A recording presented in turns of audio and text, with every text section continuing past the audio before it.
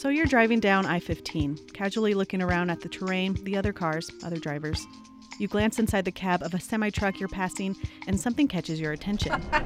I've nearly been hit so many times because they'll be looking in their rear view mirrors at me, and they'll start sliding into my lane, and I gotta like honk the horn or scoot over. Like, it's bad. Yeah, I'm like, excuse me, please get back to what you're doing. But yeah, no. This is Rachel Camp, a 31-year-old woman who has been working as a commercial truck driver for almost 3 years. According to the Bureau of Labor Statistics, Rachel is quite rare. In 2017, only 6.2% of truck drivers were female. Sometimes we'll like head nod, like, hey girl, like, I see you. Girl power. Right, exactly. I joined Rachel during the last leg of her work route she takes every week. Every Tuesday morning, she picks up her load in Logan, drives her allotted 11 hours, and stops somewhere on I-15 in Southern California. Truckers can only drive 11 hours at a time, and then they have to rest for 10. She wakes up between 4 or 4:30 a.m. on Wednesday, drives a few more hours to Corona, California, where she drops off her load and picks up a new one to bring back to Utah. She gets back to Logan around noon every Thursday. I met up with her at the Maverick gas station in Wellsville. I got in her huge truck and we head to North Logan to drop off the rest of her load. Her cab is surprisingly spacious, room enough for two, she says. It seems like it. Like, yeah, my twin, she has a hard time. I have to like really like pull it over and it doesn't fit all the way. So yeah, it's pretty comfortable. And then Rachel only works 2.5 days a week. She's part-time and is completely financially independent. She's paid off her car, has her own place, and can put away money for travel and savings. But that wasn't always the case. And I was living with my parents at the time, and I was like, I want to be more independent, and this seems like the way to go, and it has been. So it's actually really awesome. Rachel received her commercial driver's license, or CDL, from Bridgerland Technical College in Logan. The training cost around $3,000 and took about 2.5 months to complete. I asked her why she thought this kind of career doesn't typically seem to appeal to women. I have not met a lot of women who just said they even wanted to do truck driving at all. And I think maybe there's like an unspoken assumption that that's just what men do. You know what I mean? But I don't know. I've actually had a few men come up to me and they're like, you know, my daughter was thinking of doing truck driving and they thought it was cool seeing me that I was doing it, you know, So maybe women and girls just need to know that these kind of careers are an option. Maybe the empowerment comes from seeing a woman in a male-dominated field excel.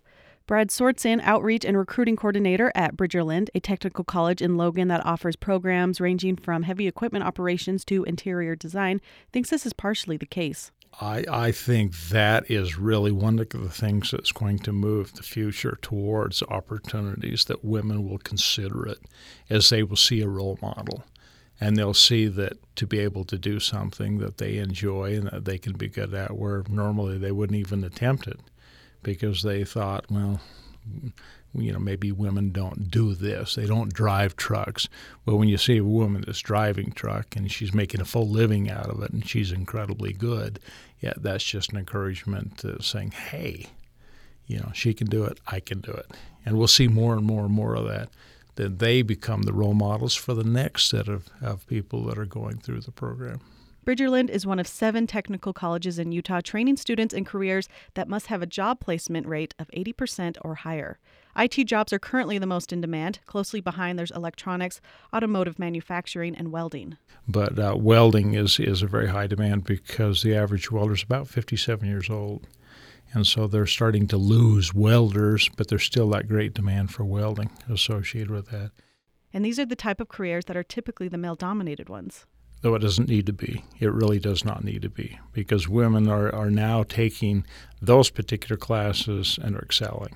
Brad says it's changing simply because of supply and demand. Women are finding that there are job opportunities that pay well, and they then receive training that qualify them for hire.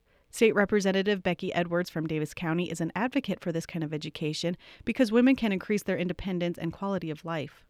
Yeah, I think what we've seen in the data show that education is really the key. Education, whether it's in a technical college and a field, we frequently hear the example of welding.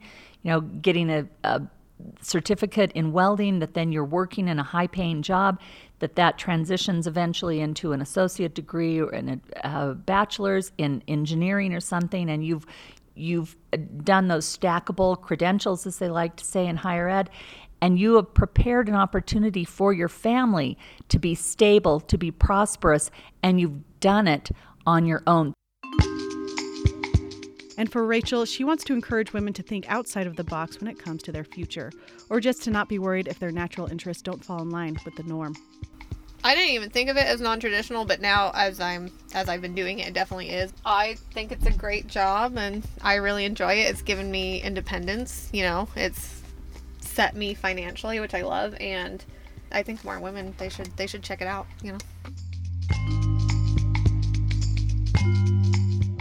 I'm Danny Hayes with Utah Public Radio. Support for Utah Women 2020 comes from our members and Utah State University's Center for Women and Gender, providing a professional and social climate to enhance opportunities through learning, discovery, and engagement. Information at womenandgender.usu.edu. And from the Utah Women's Giving Circle, a grassroots community with everyday philanthropists raising the questions and raising the funds to empower Utah women and girls.